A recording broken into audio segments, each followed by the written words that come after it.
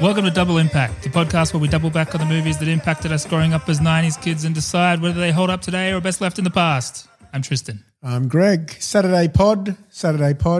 Welcome, friends of the show, for the Saturday pod. It's funny, we were throwing up between our two names, Double Impact or the Saturday pod, weren't we? Nope. We were not. Made it up. Speaking of made up things, we're doing Mars Attacks this week. Mars Attacks, yep.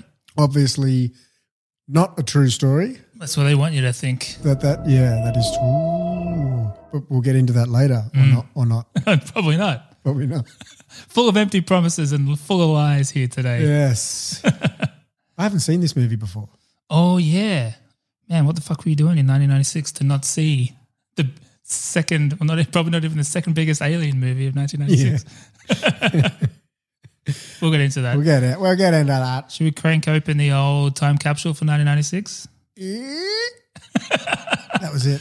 Michael Winslow. 1996. Now, yeah. Thematically linked to this movie in that having a heap of people that are good at something do something together does not mean what they do is good. Showing all your cards here, Greg. Oh, a team of champions is not a champion team. I think I know where you're going with this. I would argue that maybe these things are underrated, but continue. Yes, a team of champions is not necessarily a champion team. As we saw in 1996 with the short-lived life of the Dana Carvey show. Right. Now, Dana Carvey is obviously Garth. Yeah. From Wayne's World. He's also the Master of Disguise. Master of Disguise. That was a movie. Oh, really? I don't remember it. Yeah. There you go. He's also the guy that teaches Adam Sandler how to crack the pepper. Ah, is that one of his? It was a SNL. Schaubenbrogler. That's another thing. I don't know any of this. I think he's like America's Sweetheart a little bit. Right. And in Australia, we only really know him from Wayne's World. I've since gone a little bit through the archives on the old SNL and stuff. He's all right. Yeah. He's all right. I mean, I love Garth. He's amazing. Yeah. Big Garth fan over here. Yeah. Guilty. Yeah. But let's go on the other stuff. But I feel like I should, that might be sacrilege to say. Maybe I just haven't seen enough. So don't shoot me if I take it easy. And actually, I know where you're going with this. And I heard this was a good thing. This show, well, yeah. Yes. Well, at the time, it just got 7 aired episodes out of the 10 scheduled. Yeah. So you wouldn't call it a hit. No. And what was interesting of the Dana Carvey show was the quality of the team, the staff, the guys, the writers, the I get it mixed up with the Ben Stiller show because it's a similar story, I think. Is it? Like one season wonder with like a crazy team. Ensemble. Yeah. So I get the two mixed up, so I'm keen to hear which one this actually is. Well, they've got Louis C.K. as head writer. Yeah, right. Stephen Colbert. Ah, okay, that's this one. Steve Carell. Yeah, okay. Others. Because they're a posse. Charlie Kaufman and some other big names in there. So that like pretty incredible names there, right? And I think especially for Carell and Colbert. Charlie Kaufman. Yeah. Oh, wow. Yeah, that's right. Adaptation. Yeah, that's right. Fuck, man. The Steves, as they probably would have called them, Steve 1 and Steve 2, I assume. Yeah. Well, they are a bit of a duo. They go way back to like the Groundlings or whatever. Like one of those improv groups. Yeah, the Groundlings. Yeah. Good people. I think the Groundlings, I could be wrong about that. It's one of them. Well, you'd fooled me. Second City. Who knows? One of them. So it didn't do too well. Yeah. I think it's as you say, I think in retrospect, people are like, yeah, it was ahead of its time. It was pretty heavy going apparently. Yeah. But in 2017, the streaming service Hulu released a documentary which might be worth checking out called Too Funny to Fail. Right. That showcases the show's rise and fall. So maybe check that one out if you're a Hulu subscriber, which none of us in Australia are. Just got to let the dog in. He's barking. Got to let the dog in. All right. Dog of the show, Seymour, is in the room. I've given him the highly coveted Ossobuco bone. Those things last forever. Yeah, they're hard to get through. I've tried. But we may hear some grinding on the track. Sorry, continue. We're talking about the Dana Carvey show. Yes. So let's have a look at a clip from the show featuring early Carell and the namesake of the show, Carvey, doing Friendly Germans. Ladies and gentlemen, the Taco Bell Dana Carvey Show would like to present Germans who say nice things. Germans who say nice things. Our friendship is very important to me. Let's all pile into the minivan and go get some frozen yogurt. Would you like a back rub? You look beautiful in a tube top. I would like to volunteer for the big sale. It was a pleasure babysitting Kevin. Let's make snow angels. You are not getting older, you are getting better. May I interest you in our collection of soaps? It's like kind of like high concept-y stuff. But then it's like, well, I don't know. I haven't watched the rest of that sketch. But where does it go from there? It just keeps going.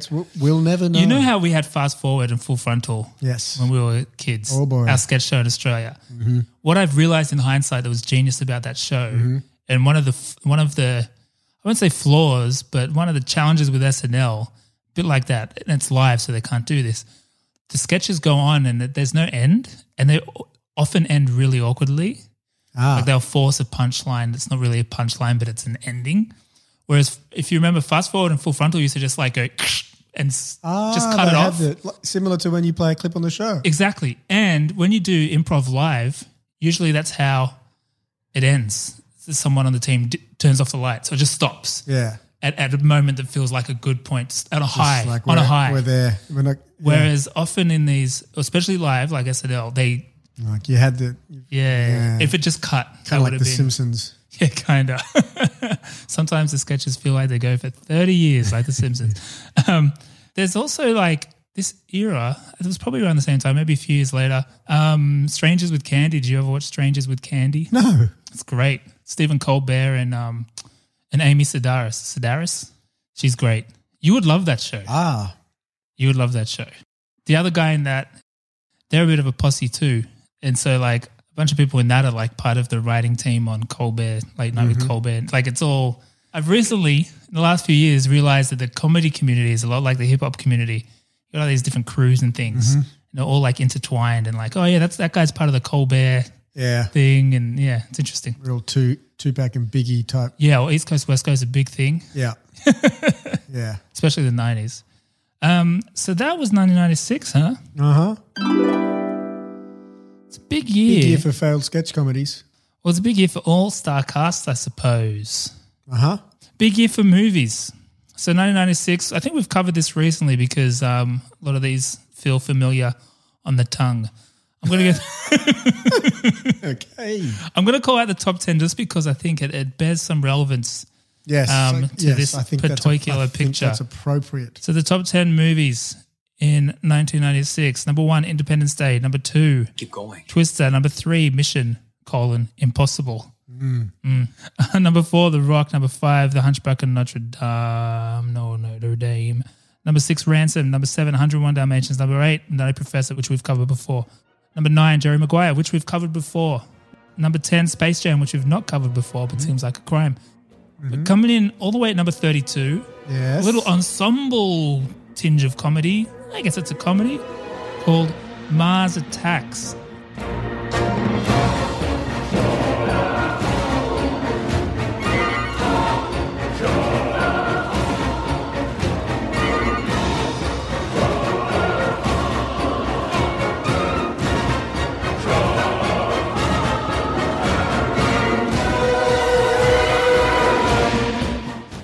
Came out in December 1996, notably December and not July.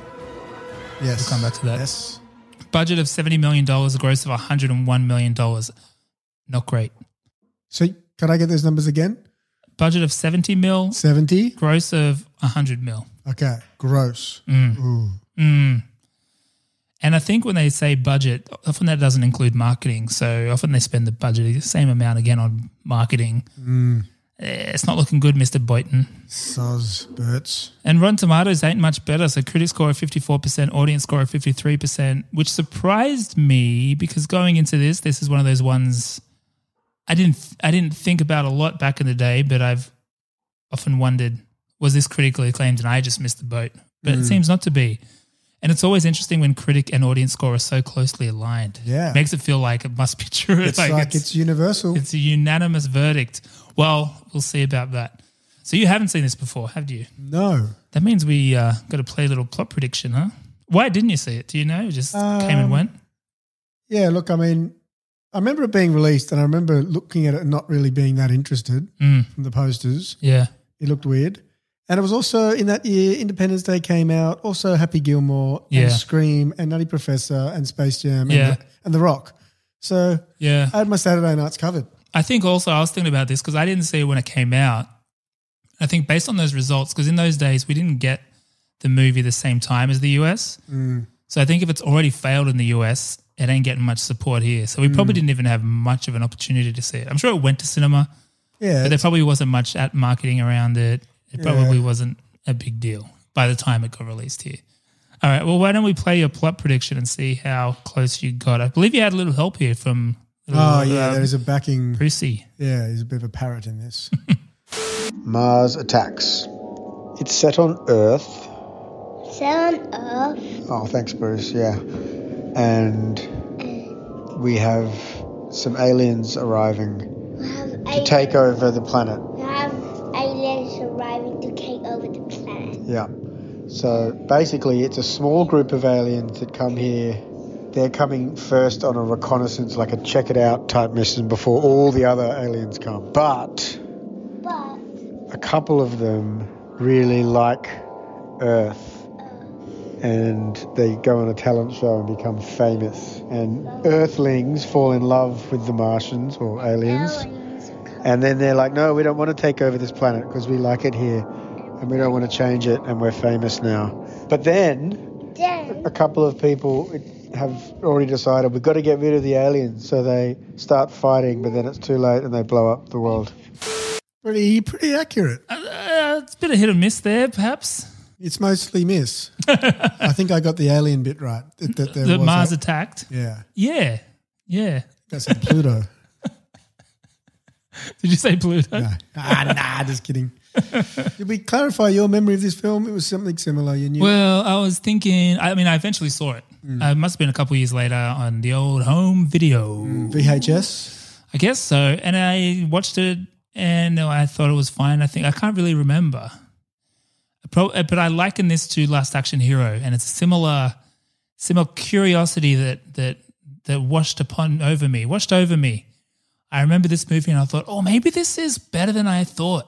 Like peas. Remember how I liken these things to peas? When I was a kid, I didn't like peas. Now I love peas. These guys looked a bit like peas when their heads blew exactly. up. So is it like peas? Maybe I love this as an adult. And so that's what I thought with Last Action Hero. Yeah. It wasn't quite like peas. It was maybe more of a broccoli. It was okay. Broccolini, perhaps, yeah. But this one, I had high hopes, and I'm like, I feel like I'm on the level now. I will appreciate what this is doing because it's kind of more. It's like a throwback to different things, and I feel like I've got more experience with those things. Kinda, yeah, not less. Yeah, not less. Exactly. Not less. So I had high hopes, and we'll get into the rewatch in a second. But before we do, how about I cover the origin story? Yeah, can I press the button? Origin story. All right, so this movie is actually based on trading cards. Is this the first movie we've done based on trading cards? Wow. I think it is. Ninja Turtles. Comic book. Yeah. There's trading cards with a binder. Kinda. I was looking into I Googled it and I couldn't find anything. Movies based on inanimate objects, because trading cards is up there as something for a movie to be based on. Yeah. I think Pirates of the Caribbean being based on a ride, Battleship being based on a board game. Oh. But I think cards. What other things could we base? That's interesting. Perhaps you could base it on a novella. Maybe. That's your dream. One day an origin story is going to be based on a novella and you'll miss it. You'll be like, oh yeah. That won't happen. My head will explode. The Corsican twins. Yeah. Not a novella. Based on a song?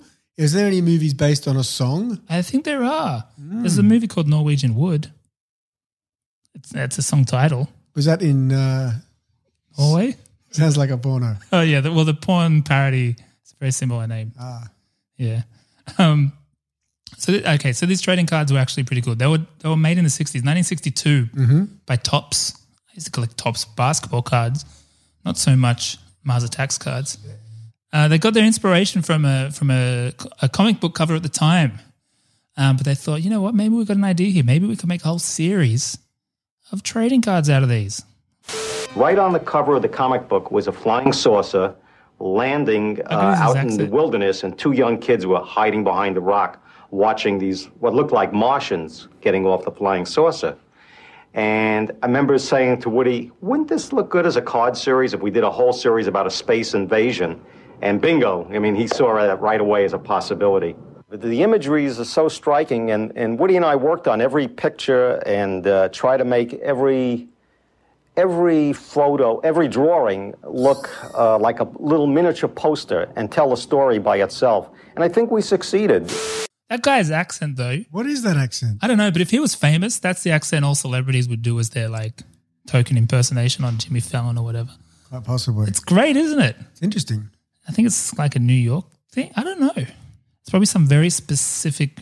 What clip? I mean, he made those cards in the 60s. That must be an old clip because he looked quite young. Yeah, he must have been a young gun in those days. Saw one sold about 10 years ago for like $3,500. Yeah, so I think they're quite the collector's item now. Yes. I think they said the whole set, well, actually because that was probably made quite a while ago, that doco, and it said the whole set goes for about $2,000. But since then, it's not been another nearly 30 years. Many. 25 years. But yeah, as he mentioned, each of those cards, they look like a pulpy sci-fi poster. Yes. They all look fucking cool. They all look exactly like the aliens you see in this movie. Like it's straight up. They just lifted it straight from the cards, which is cool. Oh, yeah. Why reinvent the wheel? Exactly. And the artists that did the artworks for each card were two guys, Wally Wood and Norman Saunders, who were pretty big time. Wally Wood in particular, he was an artist for Mad Magazine. Love Mad Magazine. Remember Mad Magazine? I used to love the foldy back. Yeah. I used to love All Idy Aller. I get it. He did Daredevil for Marvel as well for a while. He's in the Comic Book Hall of Fame. He did a few illustrations for Philip K. Dick short stories. The other guy, Norman Saunders, he did paintings for pulp magazines and stuff. He was a bit more of a painter, it seems, versus comic book artist. But they were both pretty big time. These things got released, got really popular. There was a bit of controversy though. They're only around for 6 months before they got shut down. Yeah. I think partly because they were quite violent. Like they were pretty gory, I guess, especially for the time. But then also this apparently was at this point the height of the Cuban Missile Crisis, Cold War, fear of communism and war in general, I suppose. And these guys coming from the Red Planet, apparently there was a bit of like this didn't sit well with people in fear of communism taking over. Because they're from Mars. Yeah, there's some foreigners. Yeah, basically. Because they were commie bastards. Yeah. Gosh. Yeah, isn't that interesting? So the whole thing got canned. They got taken off shelves 6 months later. At the time. Yeah. So, but they got a bit of a cult following, I guess you could say. Something that wouldn't be hard to believe Tim Burton as a child may have gotten quite excited about. But more on that later, because Tim Burton wasn't actually the first person to see film potential here. Mm-hmm. That was a guy named Alex Cox in 1985. Coxie. He's done Repo Man, Sid and Nancy, Fear and Loathing in Las Vegas as a writer, not director. Isn't Fear and Loathing in Las Vegas Hunter S. Thompson? I guess he wrote a screenplay. Yeah, right. That's a different thing I've learned. It is a different thing. End scene. You have to write end scene. Yeah, Finn. Oh, yeah. It said Finn at the end. Yeah. So there was also, coinciding with this in the 80s, I believe the Mars Attacks crew were releasing a bit more merch around this time, some comic books and things. So there was a bit of a resurgence, and so there was film potential. Bit of an appetite. Yeah, this guy, Alex Cox, wrote 3 drafts over 4 years, but it kind of got trapped in development hell. and eventually fizzled. Years later, a writer named Jonathan Gems, or Gems perhaps, I don't know, a frequent collaborator with Mr. Tim Burton. He's been co-writer on things like Batman, Beetlejuice, and of course Beetlejuice Takes Away, or whatever the sequel was that never happened. But they're buddies. And up until this point, those are the two biggies from Burton, right? He had the idea around, I want to make a movie out of these cards. And also a related trading card collection called Dinosaurs Attack, which is basically the same kind of deal, but dinosaurs. But with dinosaurs, are they higher intelligent dinosaurs or just regular? Couldn't tell you. I wonder. Don't even know what planet they were from. But they landed on, Mars Attacks. And talk about great timing, because at this moment, Tim Burton was making a movie called Ed Wood, which is based on a guy that makes movies like this stuff, this pulpy B-movie stuff. The worst director of all time. Yeah. I've never seen it. My mum was watching it once around this time, then I saw bits of it. Yeah. But it was black and white. I was like, no, I'm not interested in this. But that one certainly must be like peas. I'm going to watch that one soon. And so it was like, fuck yeah, this is the perfect next movie. And, Ed Wood had made a movie called Plan 9 from Outer Space. So it was definitely like there's linkage there. But obviously Burton also was a big fan of other alien sci-fi B movies from the 50s and 60s.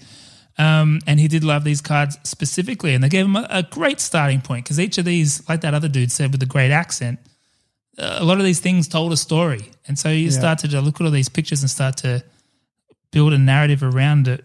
Get yourself a movie. Get yourself a picture.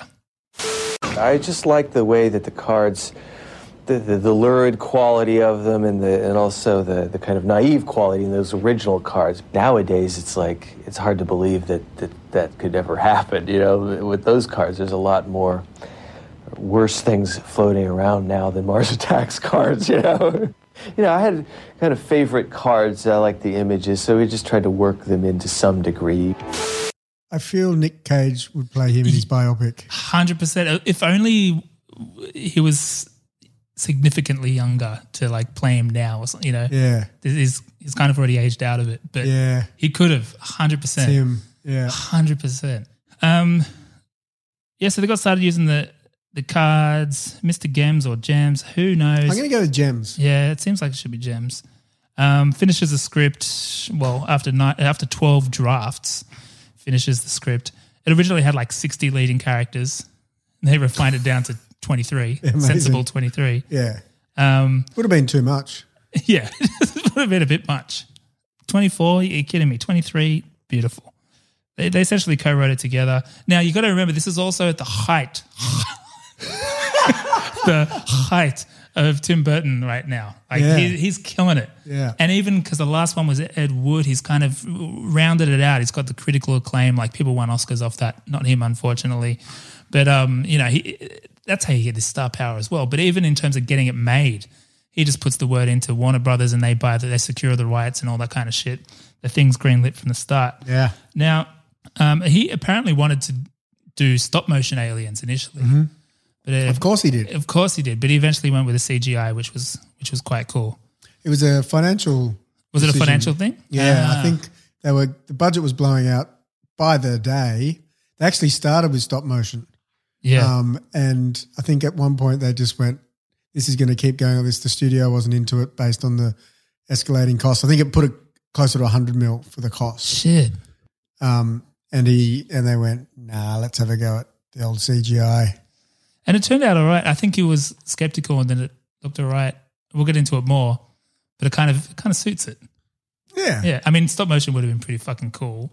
Yeah. I would have liked to see some flying saucers on strings and shit. Like, not totally terrible, but kind of. Yeah. It would have felt more like a Tim Burton movie if they were stop motion. Yeah. Like the Beetlejuice sand deserty stuff. Yeah. That's pretty good stuff. That is good stuff. Should we get into cast? Yeah. This could take a while. Now, you got to remember, again, this is Tim Burton at his highest, at his most powerful. He's a king of Hollywood, or Hollyweird, more like it. But he was that guy. Can't it's like you want to get involved in these quirky guys, quirky movies. Now's the time. 23 leading bloody characters. Yeah. Now you're cooking with gas. You got Jack Nicholson as the President President James Dale and Art Land. Apparently, he said, I want to play all of them. So Yeah. 2. Would have been nice if he played 3. So it'd be like Peter Sellers in Dr. Strangelove. Well, I was interested because I did think, man, there had to be a bit of a catalyst for so many stars being in this movie. Like, who jumped first type thing. Yeah. And it was Jack. So apparently he wasn't getting people. Oh, really? People weren't digging it. Right. So And Jack then when Jack was legitimized it. When Jack was one of the, oh, Jack's doing it, I'll do it. Well, you're getting a lot of previous Burtonites. Uh-huh. You got No Johnny Depp, though. no Johnny Depp. Yeah, that's a good point. Apparently he turned down the MJ Fox role. Ah, that would have suited him too. Yeah. Because even Sarah Jessica Parker, she was in Ed Wood. And then there's a whole bunch. We'll get in more into the cast in a sec, but I'll just list them out just so they're all acknowledged to the top before we leave anyone out later. Glenn Close as the First Lady, Annette Bening as Barbara Land, Pierce Brosnan as Professor Donald Kessler, Danny DeVito as the Road Gambler, Martin Short as Press Secretary Jerry Ross, who loves a little prosy action, Sarah Jessica Parker as Natalie Lake, Michael J. Fox as Jason Stone, Rod Steiger as General Decker. I'm not even halfway through the list.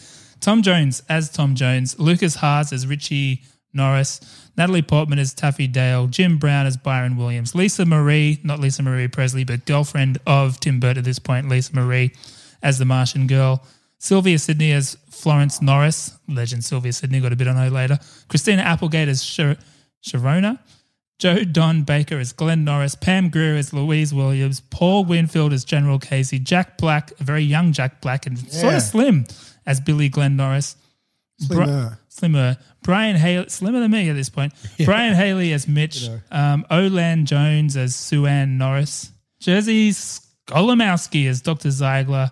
Ray J as Cedric Williams. Brandon Hammond as Neville Williams. And Frank Welker as the voice of the Martians. Now, they got all these people in front of a camera. Mm-hmm. Some of them they animated inside of the computer. Inside it. Whoa. Yeah. Then they mash them up together. Yeah. And bish bash bosh, you got yourself a movie. Right, Party at the Viper Room. Wow. It would have been a party. It would have been quite a party. We say that from time to time. This time I mean it. This time it would have been, it would have been a good party. Yeah. Let's play the trailer. What is that? White House is coming out live. My fellow Americans, this is a momentous occasion. It is profoundly moving to know there is intelligent life out there. Alien life. And our world will never feel quite the same again. Once you believe.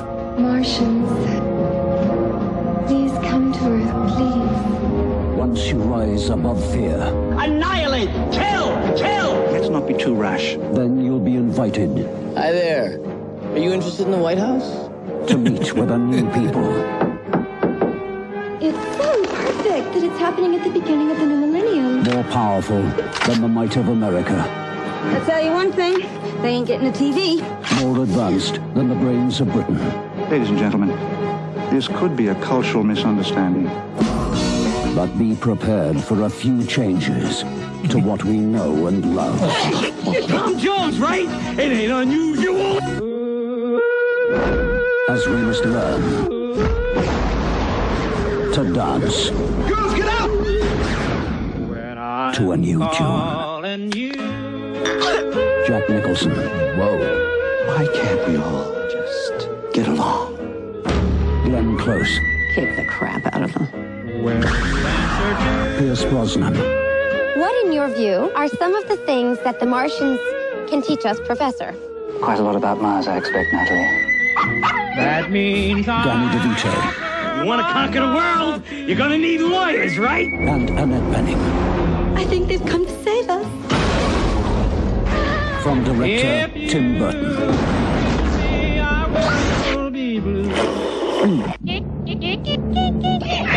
Hey, we all make mistakes, Mr. President. Mars Attacks. Not anymore. We're going to take charge of this thing.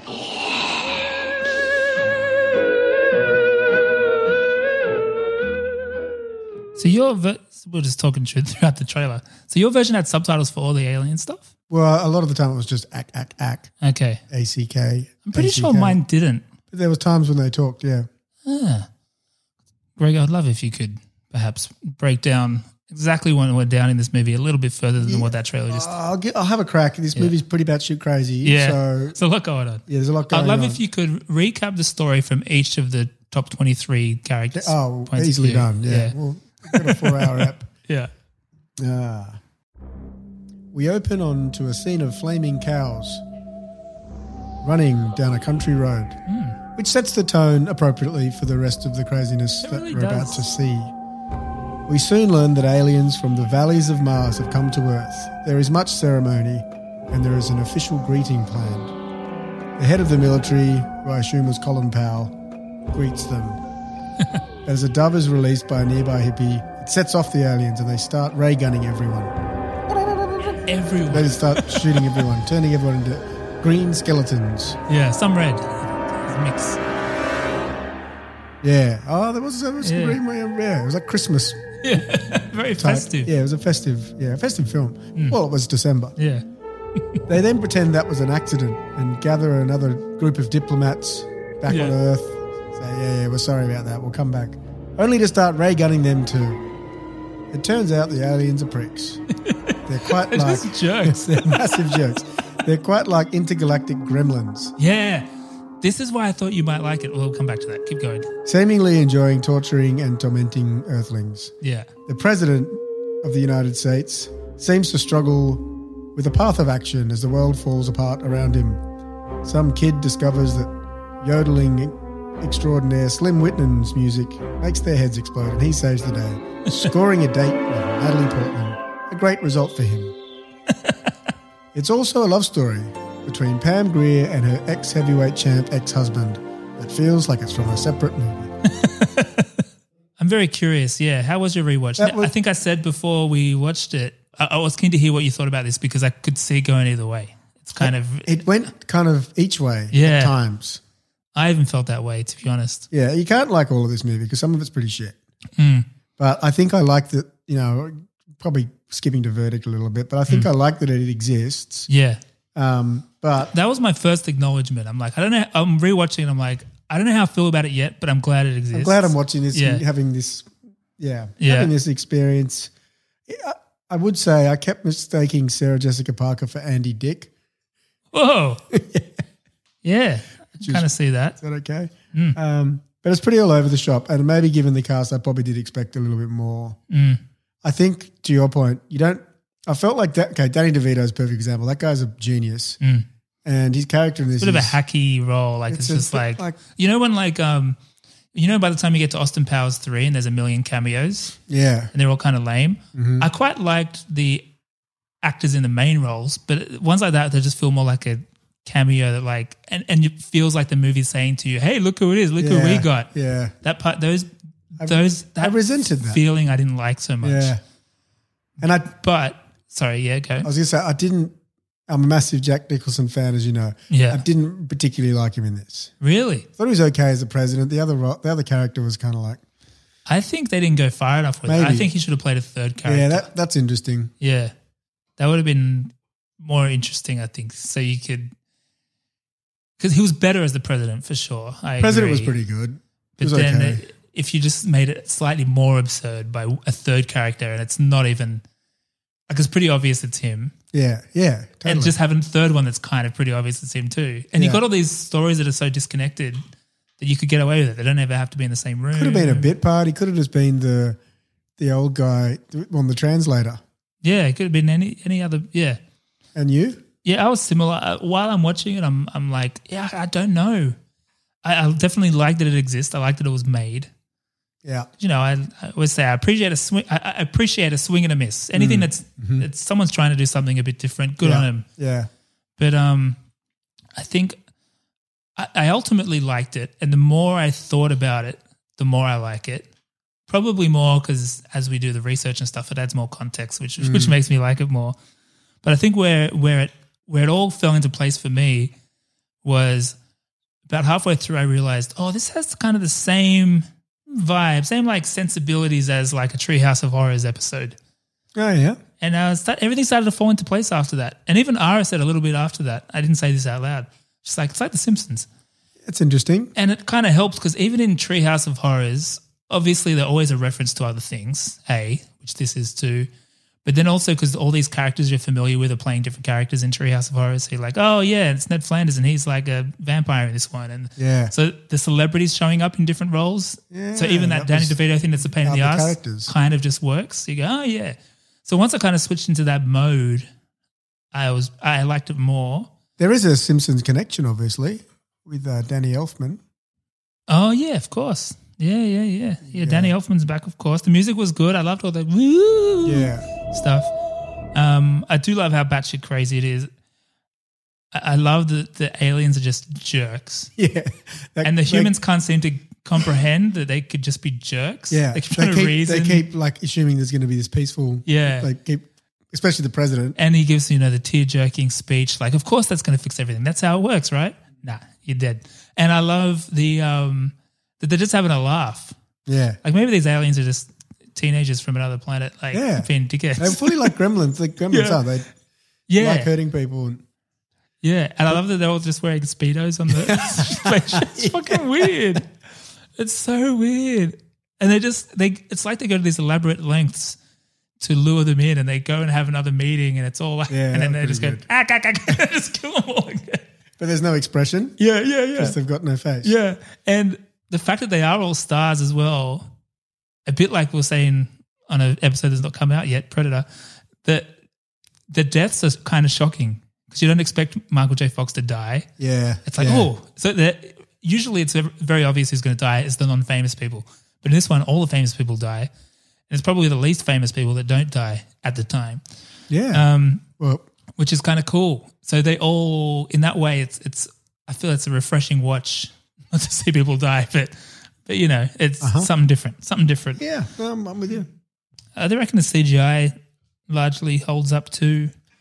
I think it hasn't dated. Yeah. Like the film in general. Like it just suits, like the vibe, the B-movie vibe anyway. It's so stylized that it's just... like a flying saucer. It wasn't trying to do more than what it probably could do, which is good. One of the things we both said in the trailer as well, the two parts I loved, which I would have loved to see more of this kind of stuff, was when one of the aliens is in a big robot thing that looks a bit like the Iron Giant, chasing cars down the street and stuff. It looks fun. Very 60s vibe. And then the nuke absorbing device was terrific. Because the whole movie was like, do we send the nukes? Yeah. And then they send him and then he just... he goes, he uses it like a helium balloon. Yeah, it's great. Oh, did you find it hard to tell when it was set? I thought it was set in the 60s for a while because they got all this old tech. But then they've got new tech as well because someone's got a mobile phone. Yeah. And then they talk about the new millennium. So I think it is set when it was made. But they've just got all this, just for visuals, they've got this weird old technology. Yeah. Like a lot of Pierce Brosnan stuff is like this, like the translator. Yeah. It's old school. And a lot of the TVs are just 60s TVs just because. I love all that. So that whole B-movie thing, it's really interesting doing this back-to-back with Indiana Jones because this is kind of like his Indiana Jones in the same way that Spielberg and Lucas, that was their throwback. This is like his throwback to the stuff that he loved as a kid. Probably is appropriate from what you know of the directors. Yeah. The outputs. Yeah, exactly. And should we talk about this being the same year as Independence Day? Because I think that's ultimately one of the primary undoings of the success of this movie. Yes. This was originally slated to be released in July. Was it? And I'm not sure if it moved because of Independence Day, but either way, it kind of fucked it up. I got a spiel on that. Oh, you do? Yeah. Go for it. So Dean Devlin and Roland Emmerich were writing an alien invasion movie at the same time. Obviously a slightly more serious tone. And they knew that both of them were going to be released in summer. Right. I think they were both going to be summer films, but then these guys pushed ahead. Yeah. Of Timothy.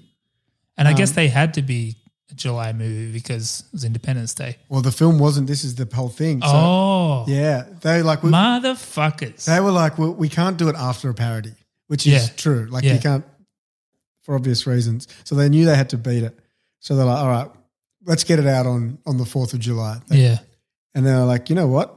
Let's just do the whole concept around that and let's call it Independence Day. No way. Fuckers. And we could come up with something better later. And then they didn't. It's called it Independence Day. Fuck. Assholes. Because, you know, the reason they chose, because you know how I said before they had Mars Attacks and Dinosaurs Attack? They chose this one because they thought it would be dumb to do dinosaurs after Jurassic Park. Yeah, right. But that's basically what ended up happening here is like this genre that was a forgotten thing sort of from the 60s just got legitimized again as a serious blockbuster. Uh-huh. And it's just like, fuck. Fuck. That's need a bit of luck in Hollywood, don't you? You really do, man. It's a real pain in the ass. And it's also a shame because it's not really, like on the surface they're similar and actually quite a bit similar because even like the family in the caravan and like they've got the same classic disaster movie setup of setting up a few different key players in different areas. Some of them come together, some of them don't, whatever. In a very similar way. Like unlikely heroes. Yeah. So the beginning, it plants all those seeds in a similar way and it's so close. Like if this was 2 years later, if this was 2 years later, you would almost think of it as a direct reference to Independence Day. Yeah. Because there's a lot similar there. Yeah, and maybe that would have been better. Yeah, well, they could have incorporated. Yeah, exactly. Give it a bit of space and then make fun of it. Yeah. But yeah, it's a pain in the ass. I think in my mind, I was also thinking of where Tim Burton was at this point. And a lot of what follows this movie, there's still pockets of greatness, but a lot of what follows this movie is then the more mediocre Burton movies. What's next? Well, I'll start by what's before. Oh, okay. Start from the beginning. Well, it's just such an incredible run. So 1985, Pee-wee's Big Adventure, 1988, Beetlejuice, 1989, Batman, 1990, Edward Scissorhands, 1992, Batman Returns, 1993, The Nightmare Before Christmas, 1994, Ed Wood, and 1996, Mars Attacks. Now, there's still some good ones after this, like Sleepy Hollow, but then you've also got like Planet of the Apes, and you got, you know. Is that an ordinary one? I didn't mind that. Shit, man. Is it? Yeah. Well, to be fair, we've got to rewatch it to have a verdict, don't we? It had that girl who was beautiful but couldn't act. Estella Warren or something. Oh, I'm going to have to see it again. Anyway, so he had a genuinely perfect run up until this point. And I was thinking, like, if this was his final movie, it actually would be a good final movie for him. Because of the explosions? Because of the explosions, but also even just thinking of, like, his career arc at this point, because Ed Wood was the one before all of his, you know, actors that he's worked with, except for Johnny Depp, I suppose, and maybe Michael Keaton. Winona Ryder. Yeah. If Michael Keaton and Johnny Depp were in it. And Winona Ryder. Yeah, maybe. She's in multiple. Is she in multiple? Edward Scissorhands. Yeah. Beetlejuice. Oh, yeah, Beetlejuice. Yeah, okay. Yeah, so if three of them were back, then it would be even better. But but 26 is too many. No, just in the same category. Replace people. Yeah, have to. Yeah. 23 is the number. 23 is the number, man. So what you're saying is you wish that Tim Burton had died? I don't wish that he had died, but I did write. You just should have. I did write in my notes, if he died immediately after this movie came out, he would be an immortal Hollywood legend. Yeah. Like he really would be. And you would look at this, you could look at this movie as the Avengers Endgame of the Tim Burton story. Like all the actors come back. It's a big end of the world scenario.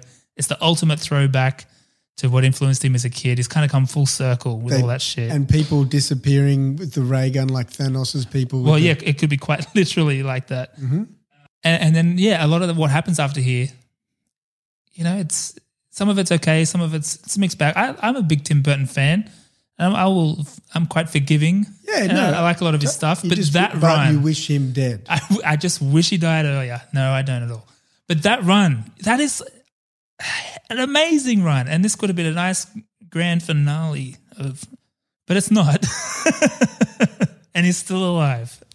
So here we are. Son of a bitch. So here we are. But you know how sometimes the context around a movie makes it better? Like that would make this movie. Like The Crow? Maybe. Yeah, a little bit.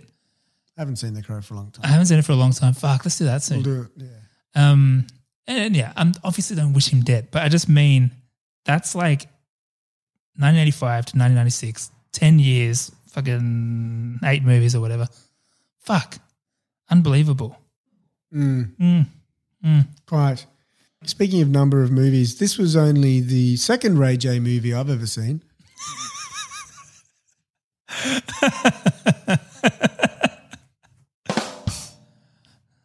We'll let you guys Google that one. Just Google Ray J. It's better. Oh, don't Google it. Pornhub it. It's Brandy's brother. Yeah. Yeah.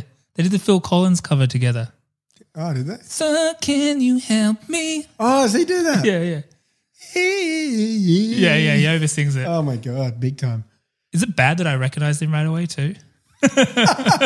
Yes. Like, is that Ray J? And Ara was like, who's Ray J? I was like, without Ray J, there's no bloody Keeping Up with the Kardashians. That's right. Yeah. Anyway. That is right. Speaking of some of the smaller but lesser known cast members to the general public, I want to talk about Sylvia Sidney. Yes. So she was in Beetlejuice as well. Correct. As the lawyer with the cigarette smoke coming awesome out of her throat. She's great. We talked a little bit about her last time. She's great in this again. And I forgot who she was. And one of my first notes was, who's this old lady? Really? She's great. And then the penny dropped a bit later. I was like, oh, yeah, that's her. Thomas. I decided to look a little bit more into her this time. And she's done fucking a lot. I'm not going to do a huge deep dive. But I thought, well, whenever we do movies with an old person from the 80s and 90s, I always get sad because they're probably dead. But then B, I think often people our age who didn't grow up with these people when they were younger, you only think of them as old people. Yeah. So I thought, why not play a Sylvia Sidney clip from the 1930s when she was a spring chicken. She was 40. She was 65. No, I don't know how old she was. But I think it's nice to see these people in their younger years and you have a bit more, it's like all the Golden Girls. Betty Crocker. Fucking hell. Betty White. I got no brain today. I don't know what the fuck's going on. Betty White. Like, it's so interesting looking up her younger days and stuff, although she's recently discovered she's done some nudes. Recently? Betty White, yeah. No, in the early days. That's a tale for another time, though. In the meantime, this is a clip of Sylvia Sidney in a film called 1/3 of a Nation, it's a serious film in 1938 about the housing problems in New York City, about the slums and the homeless, based on a quote by President Franklin D. Roosevelt in 1937, where he said, "I see 1/3 of a nation ill-housed, ill-clad, ill-nourished. The test of our progress is not whether we add more to the abundance of those who have much, it is whether we provide enough for those who have too little." This is nearly a fucking 100 years ago. Fuck. That's hectic. Now, I'll play a little clip here. It's quite nice.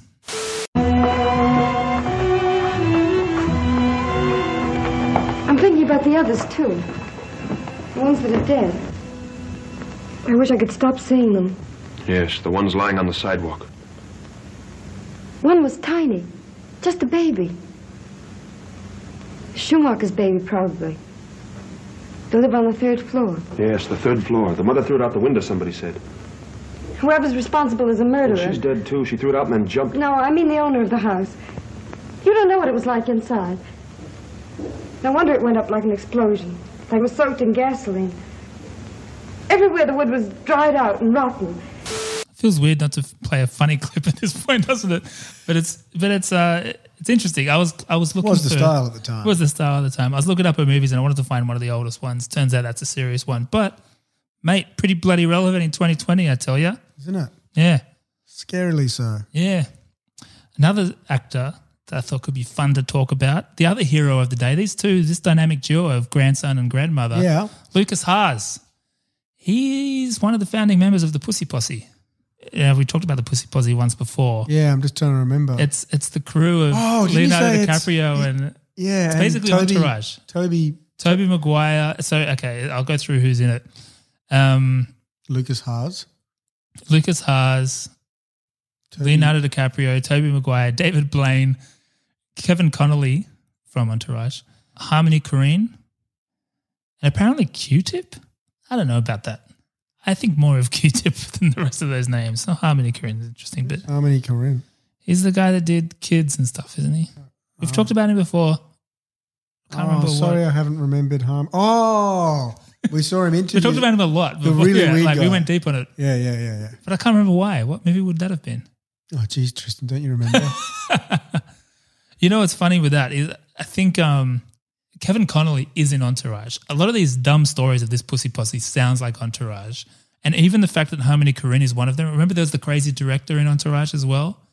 It feels like it's a lot more based on Leonardo DiCaprio than it is Mark Wahlberg. Oh, Kevin Connolly is E. Yeah. Didn't he get done for He's the worst. Yeah, he seems like a bad guy. Well, they all seem like kind of dickheads. Yeah. I don't like these people. I'm going to go on record to the people that we listen to. Well, to be fair, to the they were young dickheads. So Whatever. they all met as child stars auditioning for the same things. So Leo beat Lucas Haas to the role in Gilbert Grape. But even before that, like when they were little kids, they were all auditioning for the same things and they all became mates. And then like Entourage, one of them becomes famous and they got, fame and money and influence, but not fully developed brains, but fully developed hormones. So they're going around being dickheads. And there's all these, I got a list of some of the stories and they're all like lame. Yeah. Like I wanted some juicy stuff. The stories are lame? Or like the stories are lame, Yeah, which okay. implies they're quite lame. Like it's just very, if a 19-year-old became really famous, of course, this is the story. So apparently in the 90s, Leonardo DiCaprio bet Tobey Maguire that he could sleep with 6 Victoria's Secret models during the Cannes Film Festival. In the 1998 article that kind of talked about the Pussy Posse, well, when she was trying to write it, Nancy Jo Sales was trying to write this article about the Pussy Posse. She says in the process of trying to get Leo for the article, she got a weird message on her answering machine. It's a group of young guys. They all sounded drunk, were laughing. It was all strange. The speaker was telling me that if I wanted an interview with him, I'd have to make a deal along the lines of doing something for him that Monica did for Bill. Then maybe we'll talk. He laughed. Intern? Yeah. A couple other dumb stories. They allegedly got in a fight with Elizabeth Berkley's boyfriend after they relentlessly hit on her. Who was that? Who was her boyfriend? Some guy. I didn't recognize the name. They set off stink bombs in bars. Oh, and the best, the piece de resistance is they made a movie. Oh, yeah. I think it's like literally directed by the Pussy Posse or whatever, called Don's Plum. It's become somewhat of a mysterious piece of film in the community because they ultimately, Leo and Maguire had instant regret and then got it totally blocked. So it never got released, but there is a clip circulating online which gives you a flavour perhaps as to why it was blocked from being released. Oh, you went back to the United States. I'm horny. Bro, fucking nutty shit just happened to me in there, bro. What happened there? What? Dude, I'm fucking in shock. Check it out, bro. You see that girl that walked in there before, bro? Grace Forrester? This chick, look at you, bro. This chick is Spielberg with a pussy. I swear to God, bro. She just fucking came on to me, bro. I swear to God, she offered me a fucking lead role in our next film, bro. What'd you do? What? What'd you do? Yeah, did you just get a fucker in the bath? How come that kind of shit doesn't happen to me, bro? No, bro. You gonna fuck her? Are you gonna fuck her? You fuck her, dude. Are you gonna fuck her? Fucking pussy. Where's that? Do it. I mean, I want. She offered me this film, and I want to do it, but fucking, she had like this, like her boyfriend, like knew, bro. Like he was right there. He was there, bro, and she asked him to leave. That's a little nutty. It's scary because they, I'm afraid I'm gonna go over there and like just, they're gonna fucking try to pull some fucking scandalous shit. Yeah, it reeks of the idea of this Pussy Posse, kick-ons. You know what? We should just make our own fucking movie. Yeah. We can do that. Yeah, look what we got in the room here. Yeah. We should make our own thing. It's heaps weird. We'll put that on Instagram. Leonardo DiCaprio is wearing like big fake goofy teeth and picking his nose and stuff. And then there's this banter of bloody Kevin Connolly trying to be a cool Woody Allen. Like it's just all this like dumb, ugh. Yeah. There's a whole documentary about it that looks interesting. But it's so fascinating because Leo has done a good job, other than dating really young people, a good job of really changing his image. Like is pretty well respected. I respect him. He's good. He does good movies. He seems like a cool guy. Yeah, I mean, the women thing's pretty weird. Isn't Yeah. he just, date 20-year-olds? Yeah.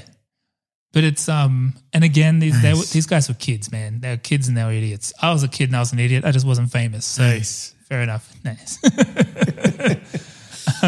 Yeah, and I hear you. I'll give them, whatever. And they're rebranding themselves too. They call themselves the Wolf Pack now, not the Pussy Posse. They've still got a name.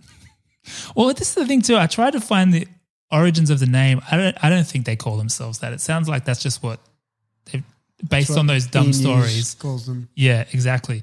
Now, interestingly, Lucas Haas seems like the most normal from what I can tell. Like maybe the George Harrison of the group. Where he's like less of a show pony. It seems like he does more indie kind of stuff. Mm-hmm. He's also a musician. Yep. He's released some kind of collaboration with Isabel Lucas. Oh, yeah? About Wales? Maybe. She likes Marine. And anti-vax. Yeah. Something like that. 5G towers. I don't know. He seems cooler than that. Where's she these days? Well, nowhere now. Was she dead too? She's just nowhere pop culture wise. She's been cancelled essentially. But yeah, he's an interesting dude. There's an article in New York Magazine saying Lucas Haas is the true king of the Pussy Posse, basically saying he's very talented, I guess. He's the George Harrison. He's the George Harrison, yeah. So shout out to Lucas Haas. I like him. And he got to go on a date, at least one date with Natalie Portman. Good on him. That's a good prize for saving the world. It's not bad. It's not bad. Yeah. Now, yeah, I mean, there's a lot of actors here. A lot of actors we're going to cover other times. I know this is technically our first Jack Nicholson movie and our first of a bunch of actors, but let's not go through all of them now. I wanted to go through two that I thought we're probably not going to see for a while. Mm-hmm. But with that, why don't we get into the verdict? Yeah, let's do it. I don't know what to say, really. I don't remember asking you a goddamn thing. I am the law. I'd like an answer to the question, Judge. I want to have them answered immediately. You can't handle the truth. What are you waiting for, huh? Say what again? Say what again? I dare you. Nothing further, Your Honor. And that's all I had to say about that. Overall, I think I ultimately like it. I think, first and foremost, really glad it exists. Would have liked it more if Tim Burton died soon after. But Or died in the movie. During it. And and his mates had to chip in to finish it. Yeah. Like the Pussy Posse. Oh. Parachute, the Pussy Posse. Don's Plum attacks. It writes itself. Don's Plums. So just go and she's like Spielberg with a pussy. That's not a very nice thing to say. It's not. I shuddered saying it. I'm sorry, Mum. It was a quote. Yeah. What was your overall thought, Greg? Rewatch? Yeah, okay, why not? I've been getting a few no rewatches. I think just for it being quite different, yes, it makes it worth it, I think. Even if you're not going to love it, I think it's worth revisiting. Yeah, I've watched worse things. Yeah, we've definitely watched a lot worse things. Yeah, recently. Yeah. So, yeah, give it a crack, it's pretty weird. So it's a grand experiment in many ways. It does have Sarah Jessica Parker's head attached to a chihuahua's body for a lot of it. So talking to the head of I thought Pierce Brosnan was really good at it. Actually, why not? MVP, I'll say Pierce Brosnan. Okay. Why not? Why not? Yeah. It's hard to give a low-key VP for this because they're all kind of low-key. Let's get into our patented tests. Did Simpsons do it? I don't believe so. No, I think Elfman's probably as close as they get here. Yeah. Porn parody. Oh, I forgot to Google that. Didn't Google it either. Undetermined. Bechdel test. Bechdel test. Oh. I feel like there could be some Bechdel here. Yeah, because the daughter talks to the mum, like the first lady, Glenn Close and Natalie Portman. You know what? I think it does. FX test. Fuck yeah, I think so. Oh, you got to. Like a fine wine. For CGI as well, so it's always nice when CGI ages well from 97. Yeah. 96. 96, yeah, fuck. And they seem to bring it in late, so that's even more impressive. Yeah, yeah. Explosions, yep, they're all there. Good stuff. Recasties, I didn't really get to. Just the top 23 actors right now. Yeah, no, 6 Degrees of JCVD, I didn't get to it. Okay. Did you? So... Are you coming up with this on the spot? Yes. Okay. The dad from Addams Family is in Street Fighter. Yep. And the Addams Family dad is in Addams Family with the wife. Who's the wife in Addams Family? She was married to Jack Nicholson. What's her name? Yes. Fuck, I forgot her name. Angelica Houston. Angelica Houston. Angelica Houston was in a movie with Jack Nicholson Probably. Must have been. Jack Nicholson's in this movie. Yeah, nicely done. On the fly. Yeah. Yeah. Bye. Hey, it's JCVD week. Oh, next whoa. week. And also back at John Woo, which is quite cool. Yeah. Now, I believe I haven't seen this one either. Finally, he's in New Orleans. Oh, a great accent explanation coming up. And I think he punches a snake in the face. He should. Is that this? Yeah. I think it is this I think movie. it's when we first introduced to his Moulet. John Woo's first American movie. Yeah. This is going to be a fun one. It'll be a good backstory. It'll be a great backstory. In the meantime, please leave us a review. We would love that. And make sure you subscribe. Hey, also tap a mate on the shoulder and say, do I have a podcast for you? Yeah. And then tell him about ours. Yeah. Make sure that last part's crucial. Yeah. Or just like press play on their phone. Just give us those sweet, sweet numbers. They'll need that dopamine hit. Yeah. See those charts.